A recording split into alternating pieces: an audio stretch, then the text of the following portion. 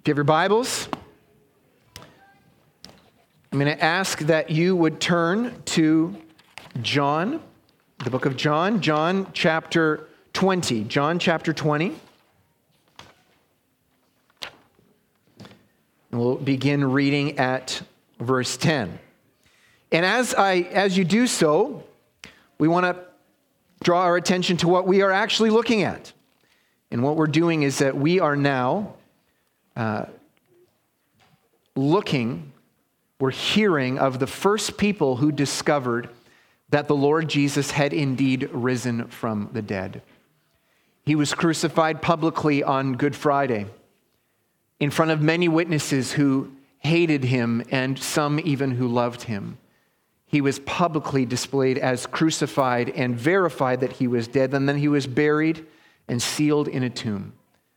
And so today we look at the first day of the week, John chapter 20, beginning at verse 1.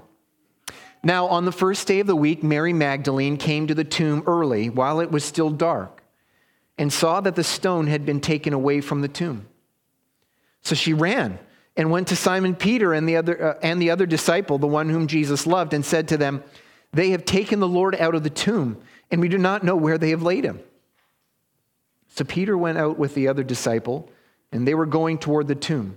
Both of them were running together, but the other disciple outran Peter and reached the tomb first.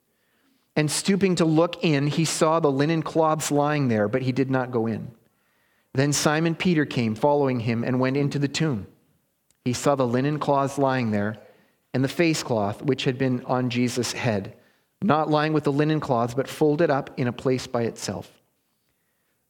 Then the other disciple, who had reached the tomb first, also went in, and he saw and believed, for as yet they did not understand the scripture, that he must rise from the dead. Then the disciples went back to their homes. We'll stop there. First point I want us to see here, I think that the scriptures want us to see, is this: the sufferings of Christ and the subsequent glories were God's glorious plan. The sufferings of Christ and the subsequent glories were God's glorious plan. So this was always the plan from the very beginning. The resurrection from the dead of the Messiah. We saw that in verse 9. For as yet they did not understand the scripture that he must rise from the dead. This was God's glorious plan, that the Messiah must rise from the dead. In order to rise from the dead, you have to be killed first. You have to die first. This was God's glorious plan, but we have to see from this, and as we read through it, we're going to discover it was not their plan. This was not their plan. Each of the people that we're going to bump into today as we're reading the scripture, other than Jesus, was not expecting this. This was not their plan, Christ rising from the dead. And because of that, each of them needed to see evidence. They were not shown a tomb with door closed and dead body of Jesus inside and saying, "Believe that he's raised." Mary Magdalene, when she saw the tomb opened, she was not even first assuming, well, this must mean that Jesus had risen. She assumed that the Pharisees had come and stolen the body, which of course they never would have done, because the empty tomb was proof that they were sons of Satan for crucifying the Messiah. It wasn't until Peter and John saw the tomb empty that they began to believe, maybe even began to desire, began to hope that Jesus had been risen. They had been told that Jesus would rise from the dead. Jesus was not shy about this. They had been told he would rise from the dead, but Peter didn't like that plan. We read that Peter and the other disciple whom Jesus loved, John is writing this book, and that's how John refers to himself, the other disciple whom Jesus loved. This wasn't Peter's plan. Remember, Peter didn't like this plan that Jesus would die and rise from the dead. He actually hated it. He hated it so much that he stood in front of Jesus and rebuked him and forbade him to do this plan. You must not do this plan. But even though they had been told the plan, it wasn't their plan. It wasn't even the plan that they were hoping for or trusting in. Not until they saw that it had happened. It may not have been their plan, but it certainly was God's plan. And it had always been God's plan. God was never shy about this with his people. For thousands of years, he had been very clear, this is what my plan is. And after the resurrection, Peter wrote about how it was Christ's death and resurrection which fulfilled all that God had written and had always been God's plan A. In fact, God's only plan. And what was that plan? If you have your Bibles, you can turn to 1 Peter chapter 1. This is same Peter who lost the foot race to the empty tomb with John. 1 Peter chapter 1, verse 10. Concerning this salvation, the prophets who prophesied about the grace that was to be yours searched and inquired carefully, inquiring what person or time the Spirit of Christ in them was indicating when he predicted, here it is, when he predicted the sufferings of Christ and the subsequent glories. It was revealed to them that they were serving not themselves, but you, in the things that have now been announced to you through those who preach the good news to you by the Holy Spirit sent from heaven, things into which angels long to look. Stop there. So the Spirit of Christ was in those prophets for a couple thousand years, telling them about Christ's sufferings and subsequent glories. A translation for Christ would be Messiah. So telling them about the Messiah's sufferings and subsequent glories. Now, what does subsequent mean? It means the glories that would come after. A fancy word that talks about things that would come after and even because of his sufferings.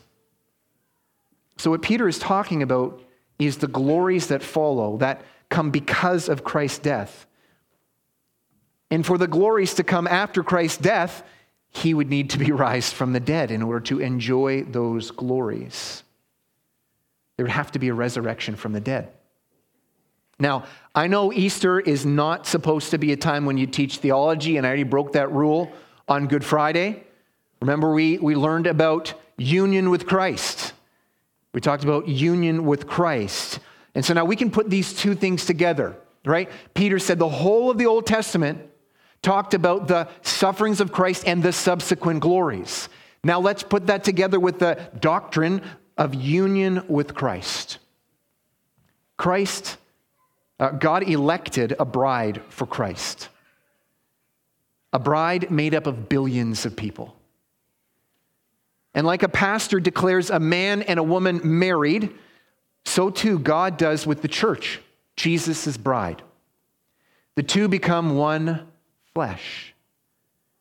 And that's why Christ considered her own sin on the cross and was punished for her sin. But it also means that the subsequent glories of Christ would also be shared with his bride, because the two have now become one flesh. So John just told us that he and Peter had not until they saw the resurrection, they had not understood the sufferings of Christ and the subsequent glories, the resurrection glories. The glories that belong to Christ because of his death, that he'd have to be resurrected in order to enjoy. And those are the same glories that he now gets to share with his dearly beloved bride. These glories which the scriptures prophesied would become wonderfully clear as we go through these next couple chapters. What were those glories that Christ earned by his death and now enjoys because he rises and shares with his bride? And shares it with his let man not separate bride. Let's continue in verse 11 of John chapter 20. But Mary stood weeping outside the tomb, and as she wept, she stooped to look into the tomb. And she saw two angels in white sitting where the body of Jesus had lain, one at the head and one at the feet. They said to her, "Woman, why are you weeping?" She said to them, "They've taken away my Lord, and I do not know where they've laid him." Having said this, she turned around and saw Jesus standing, but she did not know it was Jesus. Jesus said to her, "Woman, why are you weeping? Whom are you seeking?" Supposing him to be the gardener, she said to him, "Sir, if you've carried him away, tell me where you've laid him, and I will take him away." Jesus said to her, "Mary." She turned and said to him in Aramaic, "Rabboni," which means teacher. Jesus said to her, "Do not cling to me, for I have not yet ascended to the Father. But go to my brothers and say to them, I am ascending to my Father and your Father, and to my God and your God." Mary Magdalene went and announced to the disciples, "I have seen the Lord," and that he had said these things to her. We'll stop there. Our second point is this: the risen Christ shares the glories of sonship. So not only is Mary weeping because Jesus has died, now she's weeping because it looks like somebody had played a prank or had done something very cruel and stolen away the body of Christ. And so she sees the tomb, the stone rolled away from the tomb, and then she sees the angels inside, and the angels ask her why she's sad, and she tells them why that she is sad. And then she even sees Jesus outside, and she tells him why she is sad. And it's not until Jesus says to her, "Mary," that she realizes that this is actually Christ. He was no stranger. And she is now invited, as are we and the disciples, to share the glories of sonship. "Do not cling to me," said Jesus. "I must go to the Father." And then he gives instructions for what to tell the 11 men who abandoned and even denied him. What does he call them? What does he say? "Go and tell my brothers." So she is to say these words from Christ: "I am ascending to my Father and your Father, my God and your God." And the glories of Christ become the glories of his people because he suffered in their place. Mary and the disciples, because of the death of Jesus and his resurrection, can now call God their Father. Dear friends, not everybody can call God Father. Not everyone is God's child. In fact, when we sinned through our first father, Adam, we followed him into corruption and rebellion and became, in our hearts and in reality and in God's mind, became his enemies, not his children, living under the wrath of God for our sin, with no right to call him our Father. Now, he doesn't treat everybody as enemies who are his enemies. In fact, he is gracious and patient and kind with even his enemies.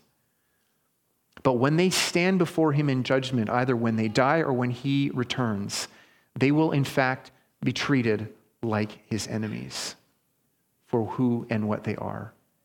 And dear friends, that involves every single one of us. None of us deserve to be called God's children. None of us naturally are God's children. The only human who naturally was God's child is the Lord Jesus. The rest of us deserve to be treated as God's enemies, not his child. But so great was Christ's love for his bride that on the cross, he was treated as an enemy. He took our record and identity. He became sin so that we could enjoy his record and identity, which is child of God.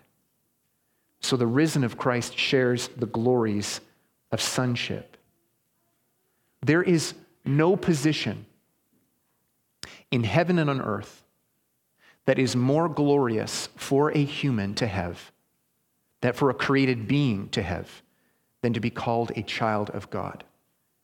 Angels are not sinfully jealous of us, but they know that as glorious as God has made them, as glorious as the position that they have from God, it pales in comparison to being called a child, a son or daughter of God.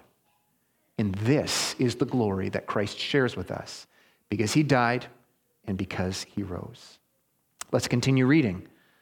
We're on a treasure hunt to find more glories that Christ purchased by his death and which he enjoys because of his resurrection. Verse 19 to 23. On the evening of that day, the first day of the week, the the doors being locked where the disciples were for fear of the Jews, Jesus came and stood among them and said to them, "Peace be with you." When he said this, he showed them his hands and his side. Then the disciples were glad when they saw the Lord. Jesus said to them again, "Peace be with you. As the Father has sent me, even so I am sending you." And when he said this, he breathed on them and said to them, "Receive the Holy Spirit. If you forgive the sins of any, they are forgiven. If you withhold forgiveness from any, it is withheld." Our third point is this: the risen Christ shares the glory of enjoying peace with God. So the disciples, the evening of that day, Sunday evening, having some of them seen the empty tomb, some of them have even heard what Mary said, that she actually saw Christ. They're all gathered together and the door is locked because they're terrified, because they are enemies of the people, because they were publicly known as Christ's disciples. And so then Christ stands among them. He stands among them, among these people who had abandoned and even publicly denied him. And the first words out of his mouth, thank goodness for them, is peace. In fact, he repeats this, peace. He repeats it twice. The Lord that they had abandoned. They were his followers. They were the ones who had given up home and had given up careers. Much of them had given up many things, especially public opinion. They've given that up to follow Christ, his best followers. And then at the time of his cross, they showed that they were actually by nature enemies of his. Even they needed forgiveness for their sins. And that is what Christ says to them, peace. If you do not know Christ, you do not have peace with God. If you've not repented of sin and trusted in Christ, you may feel like you have peace with God. You do not. Because peace with God is a blessing, a glory that only Christ possesses.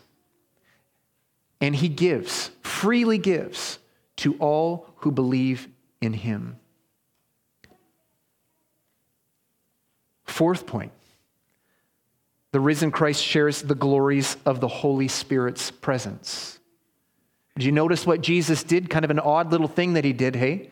He breathed on them. Now that's definitely not acceptable in today's day, is it? Post-COVID, you don't breathe on someone. He breathed on them and he said, "Receive the Holy Spirit." Now, is this when the disciples received the Holy Spirit? Well, it's not. They received the Holy Spirit the minute they believed in Jesus.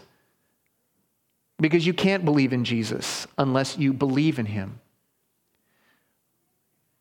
Because belief in Jesus is not merely believing that things are true about him. It is trusting those things and trusting yourself to those things. The Bible tells us that Satan believes that Jesus died and rose. He was there. He knows it happened.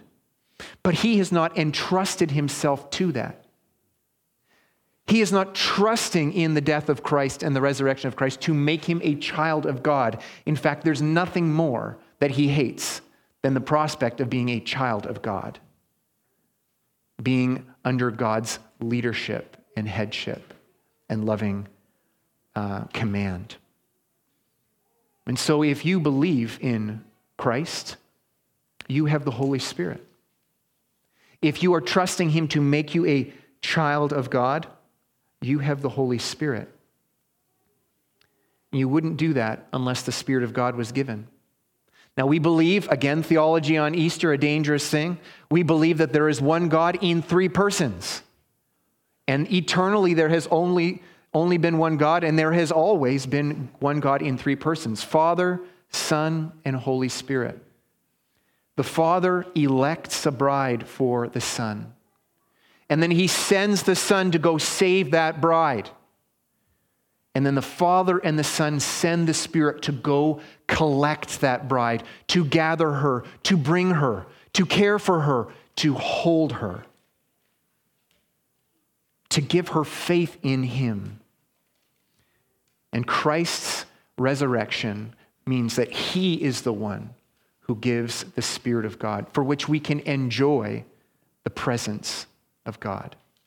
It's one thing for your sins to be forgiven. It's one thing for you to actually have sonship or daughtership with God. But the Spirit is sent by God, the Father and the Son, so that we would know it. We would enjoy those things. Our fifth point, continuing to look for more glories that Christ's death and resurrection bring. The risen Christ shares the glories of forgiveness. Forgiveness is a glory that Christ is able to share with his people because of his death and resurrection. It's one of the glories that Christ doesn't need. Christ doesn't need forgiveness because, of course, he is sinless, but we certainly do. The disciples were Christ's official messengers, his spokesmen, his ambassadors. And he promised that the Holy Spirit would work in them to share the gospel and share the new covenant. A marriage is a covenant, a binding relationship sworn by an oath. And the new covenant, the Bible talks about the new covenant, is a marriage covenant. Oaths that Christ swears to his church, the bride. And in a wedding ceremony, establishing a marriage covenant, that is a beautiful event. It's witnessed by a congregation such as this. And typically at some point in the ceremony, the bride and the groom and the pastor walk to a funny little table with lots of beautiful decorations, and they go to sign the register, the marriage documents. Now, who also joins them? You see this often. I recall wedding rehearsals. It's quite a process to practice this with the wedding party. Okay, who's going to come and where are you going to come and who gets to join them at that table? So you got the bride and the groom and the pastor. Who else? You get the witnesses. You get the maid of honor and the best man. And they get to witness the covenant documents being signed. The disciples were given that role. This is why Jesus says, if you forgive the sins of somebody, they are forgiven. And if you withhold forgiveness, forgiveness is withheld. The disciples were given that role. It was a very special role. And Christ's promise to them is that the Holy Spirit would make sure that they would be able to perfectly create those new covenant documents. And what is the new covenant documents? It's the Bible, particularly the New Testament. And this is essentially the register, the wedding documents of the church's marriage with Christ. It tells exactly who is and who is not the bride of Christ. It tells of what his oath is. And therefore it tells who has forgiveness and who does not. The disciples were there. They were the official witnesses. They know who the bride is. They know who the groom is. They know what the covenant is. They did not have authority to make that covenant. Only Christ has that authority. But they do have the authority to record it. And record it they did. So that the bride would be able to look at it and be reminded of her husband's great love and his oaths to her. And she would need to be reminded of it more times than she thinks she needs to. She'd need to be reminded of the forgiveness of her sins. That when she would sin, she would be able to look at those wedding documents signed by the witnesses who saw these things happen and be reminded, your sins are forgiven. The marriage is not canceled. Sixth point. The risen Christ shares the glories of a beautiful mission. In the middle of this meeting, Christ gives them a mission. Remember, he says, as the Father has sent me, so I send you. What is that mission? To go into all the world and to announce peace to the Son's bride. Who is the Son's bride?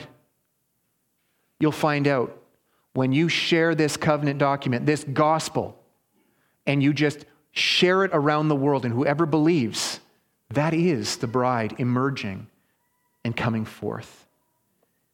Isaiah 52 says, how beautiful on the mountains are the feet of him who brings good news, who publishes peace, who brings good news of happiness, who publishes salvation, who says to Zion, your God reigns. And how could he reign if he hasn't defeated death? And that is our mission too, church. To take the gospel and announce it to everyone, everywhere, because Christ has people everywhere. His bride consists of a people of all nations and all times. And he sends us to go gather that bride. And it is a beautiful, beautiful mission.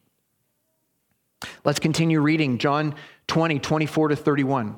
Now, Thomas, one of the 12, called the twin, was not with them when Jesus came. So the other disciples told him, "We have seen the Lord." But he said to them, "Unless I see in his hands the mark of the nails, and place my finger into the marks of the nails, and place my hands into his side, I will never believe." 8 days later, the disciples were inside again, and Thomas was with them. Although the doors were locked, Jesus came and stood among them and said, "Peace be with you." Then he said to Thomas, "Put your finger here and see my hands. Put out your hand and place it in my side. Do not disbelieve, but believe." Thomas answered him, "My Lord and my God."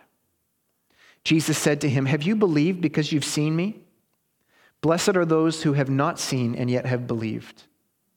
Now Jesus did many other signs in the presence of the disciples, which are not written in this book. But these are written so that you may believe that Jesus is the Christ, the Son of God, and that by believing you might have life in his name. Our seventh point is this: the risen Christ shares the glories of life in his name. A wonderful summary of the gift of the gospel is this: to have life in Christ's name. We no longer live in our own name. We no longer live under our own identity. We no longer live with the identity of "I am a sinner," or "here's the relationship I could build with God. Here's the relationship with God I was born with," or "the one that I've accomplished." No, we have life in Christ's name. So now we can ask, what kind of care would Jesus deserve from the Father? What kind of love does Jesus have from the Father? How would Jesus' prayers be answered by the Father? And how long would Jesus have a relationship with the Father? Dear friends, that is the gift of the gospel. That we abandon life in our own name and we receive the gift of life in his name, enjoying Christ's relationship with the Father and the life that he has given. It also means that God is committed to shaping us into the image of Christ. We no longer are now living as enemies of God, but now God is committed to transforming us to live as sons and daughters of God. He's committed to our holiness. He's committed to our knowledge of him, to our hatred of sin, to our love and enjoyment of him.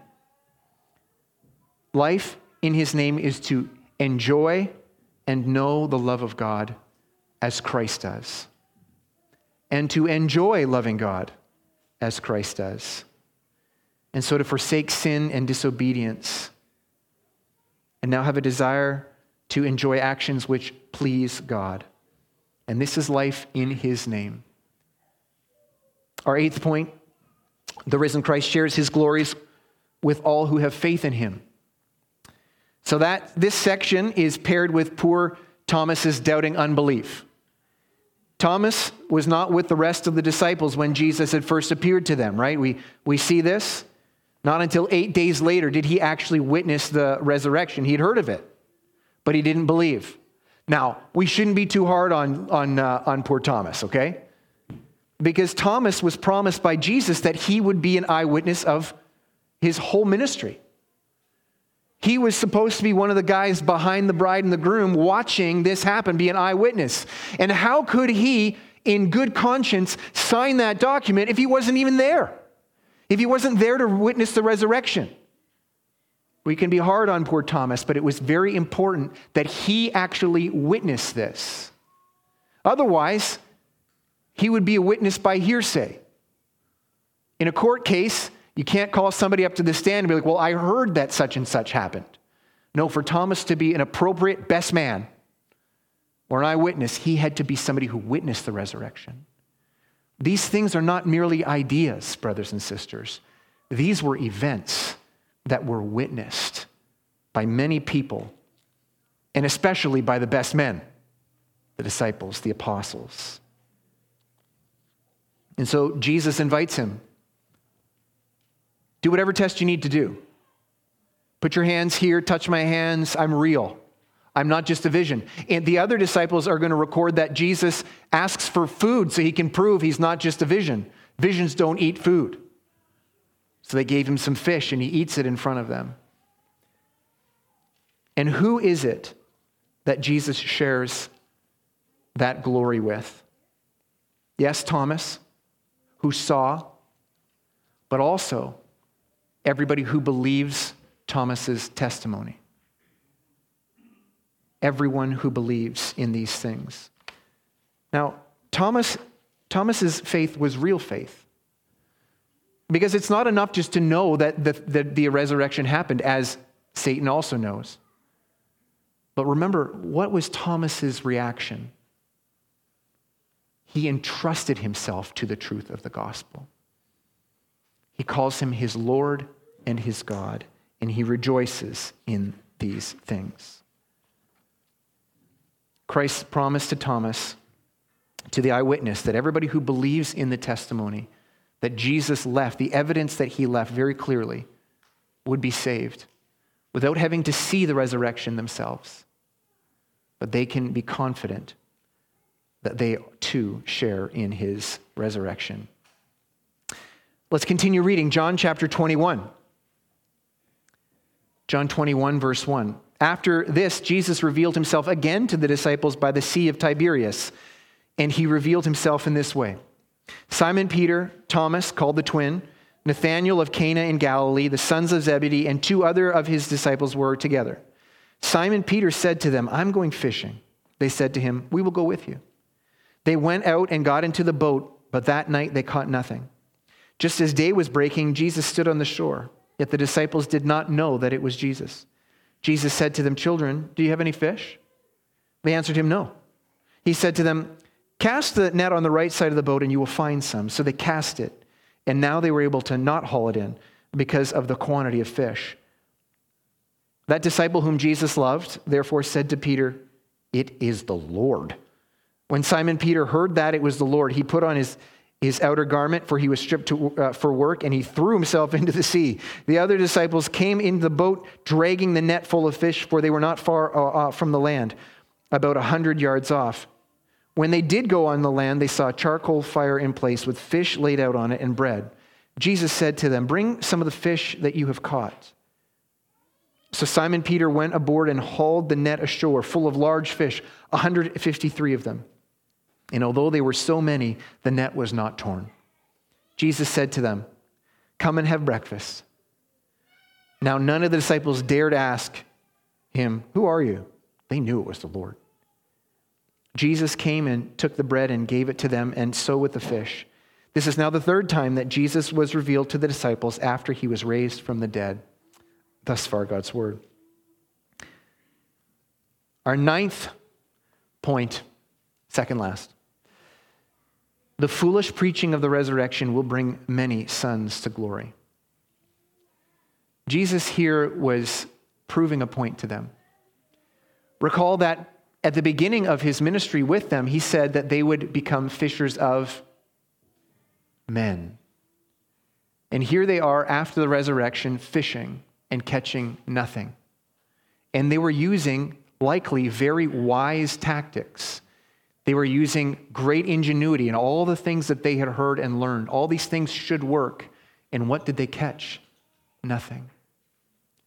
And then Jesus tells them to cast the net on the other side of the boat, which was foolish advice at best. And yet they did it. And what happened? A bigger catch of fish than they were really able to handle. They couldn't even haul it in the boat. They had to drag it.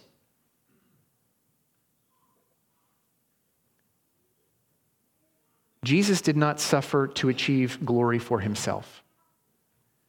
That glory he had from time began. He suffered in order to share his glory with many, to bring many sons and daughters to glory. And how is that going to be done? How is that going to be collected? By the foolish preaching of Christ's resurrection from the dead. After Christ ascends, after 40 days after his resurrection, he sends the disciples to go preach the gospel to all nations. And they immediately began to do it. And they just preach the foolishness of the resurrection. And as they do that, large quantities of people from all nations start coming in. They are one, they are saved, and the bride is being gathered. The church over the years has doubted how effective that preaching would be. The world, those who do not love God, they think that this preaching is foolish. I don't need a Savior who had to die for me. I might need a good example. I might need good rules to follow in order to be saved or to show that I don't need to be saved. But not a Savior who had to die for me. And so the church tries to change her tactics to attract more people. Maybe get a celebrity to tell them how to become a Christian. Get rich and beautiful people to do it.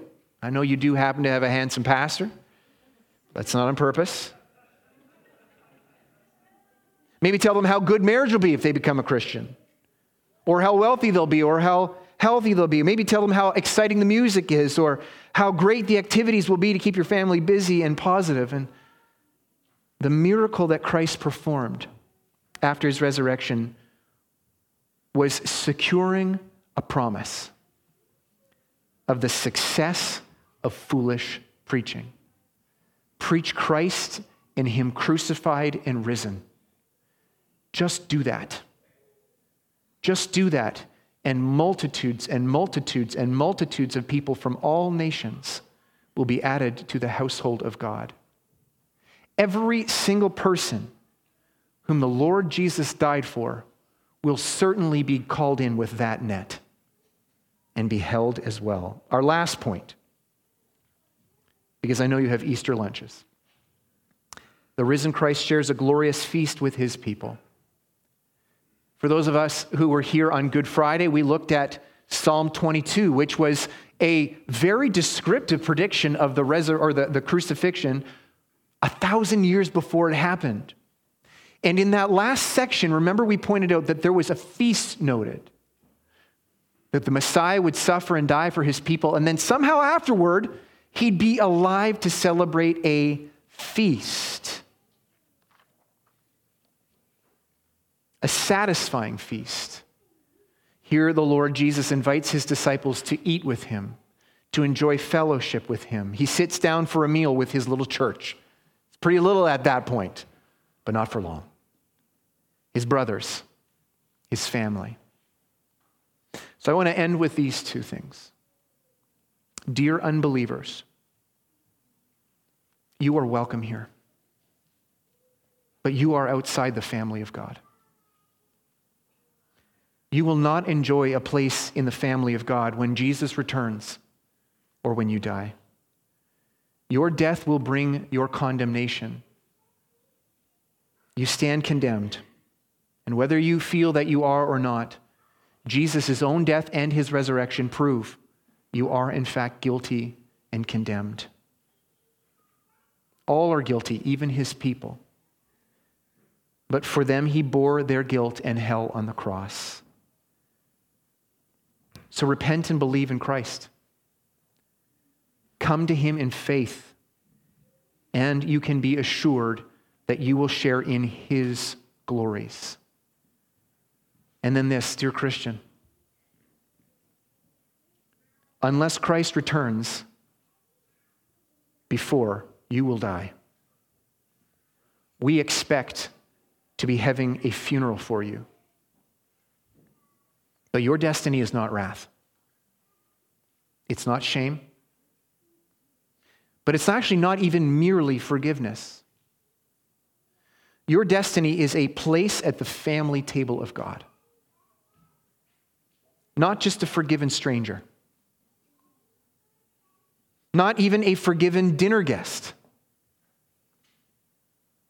Just as Christ was raised from the dead, so you too will be able to enjoy the glories which he deserves when you, your soul, but also your body will be raised to enjoy what only Christ deserves. And you will be satisfied. So do not turn to other gods or hopes. They cannot satisfy. Do not hope in the relationship that you can accomplish with God, but rest only in what Christ has done. Only Christ can satisfy because only he is worthy to receive those blessings from God, which can truly satisfy. And because he has risen, he shares those blessings, those glories, with all who trust in him. He is risen. Let's pray. Father in heaven, we rejoice at the events, your actions in history, that you did not spare your son, but you gave him up for us who were your enemies, and that he died for our sins, and that he rose from the dead on the third day so that he can enjoy those gifts and share them with us. Dear Father, would you take our hopes off of anything other than that and place them only on Christ? That our only plea would be that we would share in the glories of Christ because of his sufferings. Lord, I pray that we would enjoy now the life of Christ, the life not as an enemy, but as a son or daughter of you. And we pray that you would do this in Jesus' name. Amen.